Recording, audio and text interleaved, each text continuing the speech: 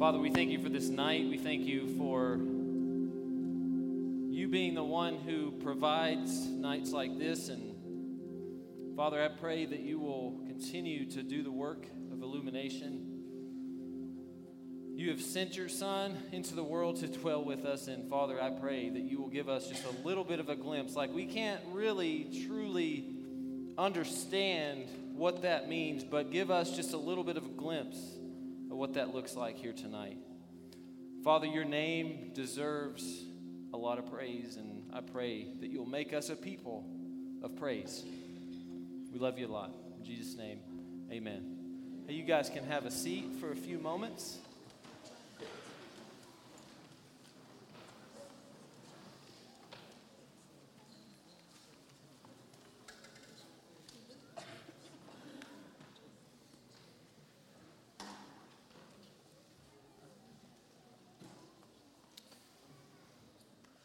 Well, how we doing? Good. It's been a good night so far.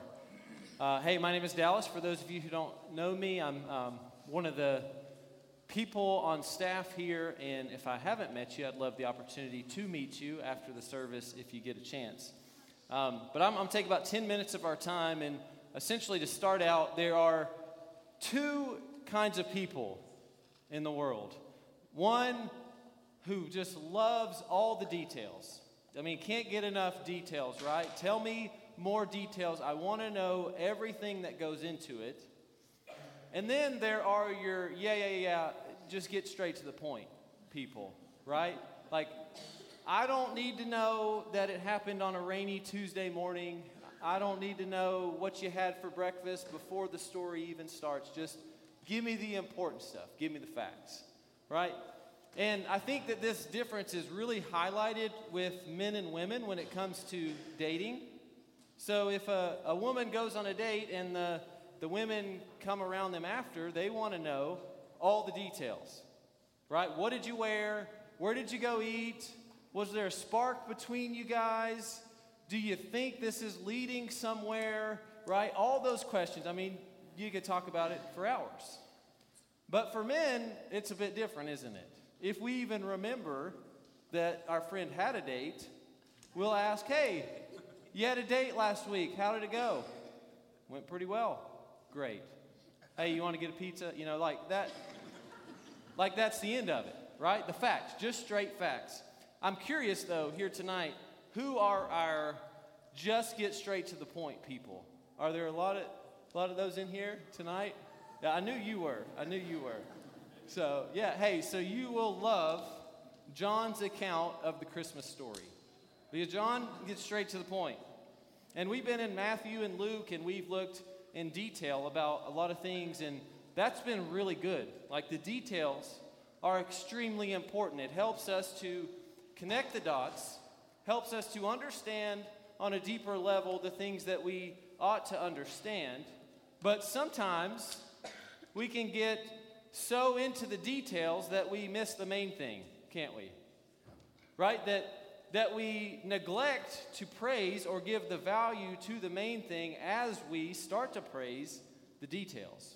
And so that's why I think it's great that the Gospels offer us a couple of Gospels of great detail, of connecting the dots, of understanding how this thing led to this thing, but then we also have another Gospel that just says, but this is the most important thing, and remember that. So we're going to look at John's version of the Christmas story here tonight, and essentially it's this.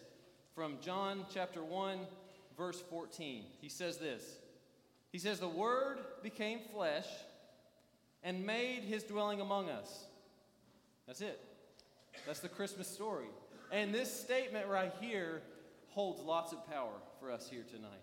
If we can cling to and understand this statement, that the Word became flesh and made his dwelling among us, man, that'll change our life. And so the Word, what is the Word? Well, it's really three things. It's God himself, it's the message of God, and it's life. It's those three things that have come into the world as finite flesh and dwelled among us. There's two things that I want to go through here with you tonight to keep in mind as we celebrate the Christmas season as it pertains to John chapter 1, verse 14. And the first one is just very simply this, that we've got to realize the great chasm between us and God, very simply, that we do not make a very good God, and that God makes a great God. Y'all, we make very crummy gods. Am I right? Merry Christmas, by the way. But we do, and I bring this up because I've seen so much in our culture that we are truly in the age of self. I mean, we think, if I can express my truth, if I can show you all about me and stuff like that, then I'll be validated. But in reality, it's not working for us. In fact, I read a study just today, a Gallup study that was done, that says we might be the saddest generation on record. And I don't think it's any coincidence that with the focus on self leading to sadness, there's no coincidence there. Why? Because we were made for so much more than just to focus on ourselves. And as we continue to focus on self, we continue to contribute to the problem. Doubling down on the problem does not promote a solution, does it? And so as we move forward tonight, I would love for us to have our focus there, that we can't find the solution within ourselves. And even if we had the solution, doesn't our solutions always change? I mean, if you really think about it, 2 years ago, were your solutions the same as they are today? I know mine wasn't. Even 6 months ago. 6 months ago, I said, I don't know what I'm going to do with my life, but I know I'm not going into the ministry. How'd that work out? Right? So we work hard and we say, okay, I know what I need from within, and so I'm going to set these goals and I'm going to do these things, and then before you know it, it's not even your goal anymore. And that's why for us tonight, we have got to recognize that we don't have a truth, that it's not about us, that we were made for something so much bigger. So that's the first point. We got to recognize that we do not offer the way. In fact, we often get in the way. That's the first point. Second point is we must also recognize that despite self getting in the way, God continues to dwell among us. That there's nothing that we can do, there's no too far where God would not come and dwell among us. And that's good news. The fact that a lot of us think, I've really done it now. That God's regretting that decision to dwell among us, and if he saw me now, then there's no way that he would have chosen to do what he did, to put on finite flesh and make his dwelling among us. But y'all, I want to remind you a little bit about some of the characters in the Bible that God uses.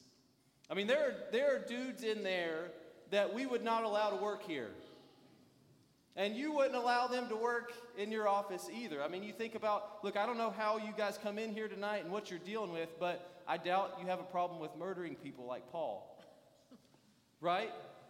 And yet God worked in his life. Or imagine somebody like David submitting their resume and Matt looking over his resume and saying, so, you decided not to show up for work one day, and instead you had an affair, and then to cover it up, you killed the husband. And him looking and saying, and you want to teach our students? Right? These are the people that God has worked through. There is no too far for God to work in us. And I want us to realize and cling to that truth here tonight, that you are not too far for God to do wonderful things in your life. Amen. God has taken Paul, a murderer, and made him the guy that he shares what love is through. He can do a lot in your life if you'll just believe. Why? It goes back to the first point.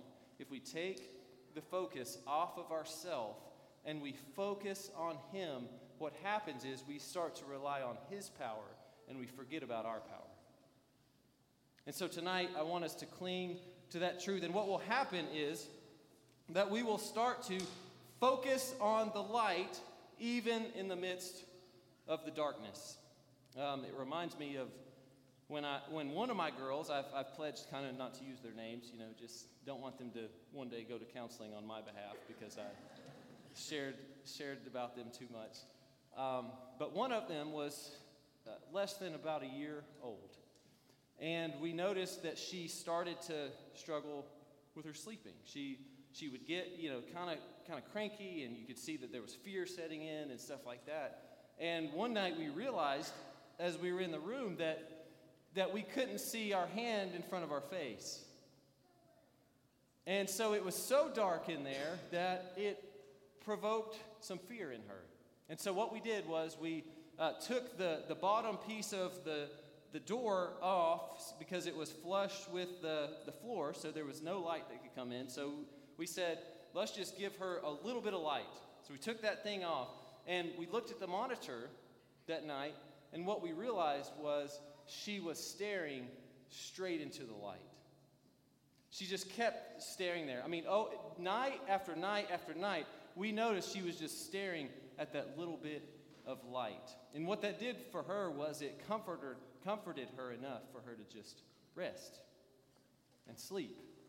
And so some of you come in here and you think, man, there may be light in my life, but it feels like just a little candle. And I'm in this big dark room and there's just a tiny, tiny bit of light. And I want to encourage you all, focus on that little bit of light. Stay there. Focus on that little bit of light. Stare at it, stare at it, stare at it. And what will happen is over time, our souls will find rest in that little bit of light in the midst of the darkness. And so I don't know how you come in tonight, but I think our goal as Christ followers, especially this time of year, is to allow our hearts to be set on the light. To be set there, to stay there, to be set on the light, even in the good things.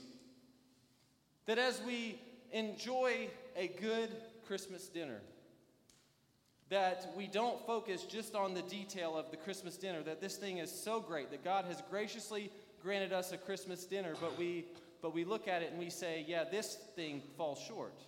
This is just a representation of the main thing, the best thing, that God is so good that he has graciously shown us just a little piece of how good he is through this Christmas dinner. And what that will do is it will allow us to focus on this light that has come into the world and made his dwelling among us.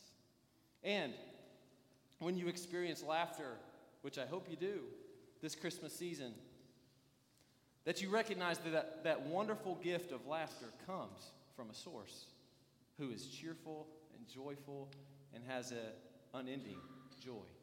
And in doing so, we focus on the light.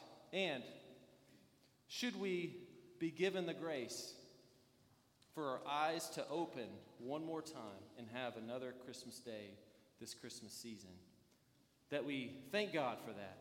But then we also say that this life, as great as it is just a small glimpse into the life that we have in Christ. Because y'all, because he's come into the world and because he is life, now our life is in his life. Y'all, Christ is everything. Christ is everything. And so this Christmas season, I want us to continue. Focus on the light. Focus on the light. And what that will do is it will allow our souls the best opportunity to experience the fullness of life that he desires for us. Y'all, as we continue here in worship and just saying, I'm going to pray for us and then we'll go into worship. If you're struggling here tonight, man, please come talk to me. I'll be over here at the front right. I would love to pray with you. I would love to talk through any of these things that you're just struggling with, and we can process through those things. And I'm not going to strong arm you. I'm not going to tell you, what you need to do and all that. Man, I'd just love to pray with you. I'd just love to spend some time with you praying and see what God is going to do with that. I'm going to pray and then we'll worship. Father,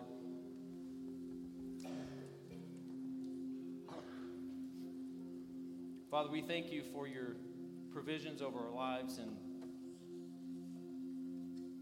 I just don't know that we can fully grasp the fact that you have made your dwelling here with us. An infinite, perfect God, and you go and you dwell with sinners like us. And so, Father, I pray for a righteous humility, not an insecurity this evening, not an insecurity, but a humility before you to actually understand a little bit more of the chasm between us and you, but then also to focus on the fact that as big a mess as we are, you still make your dwelling here with us. And so this Christmas season, we just celebrate that fact, man. Just a wonderful truth for us to dwell in here tonight. And all we can really do is just say thank you. We love you a lot.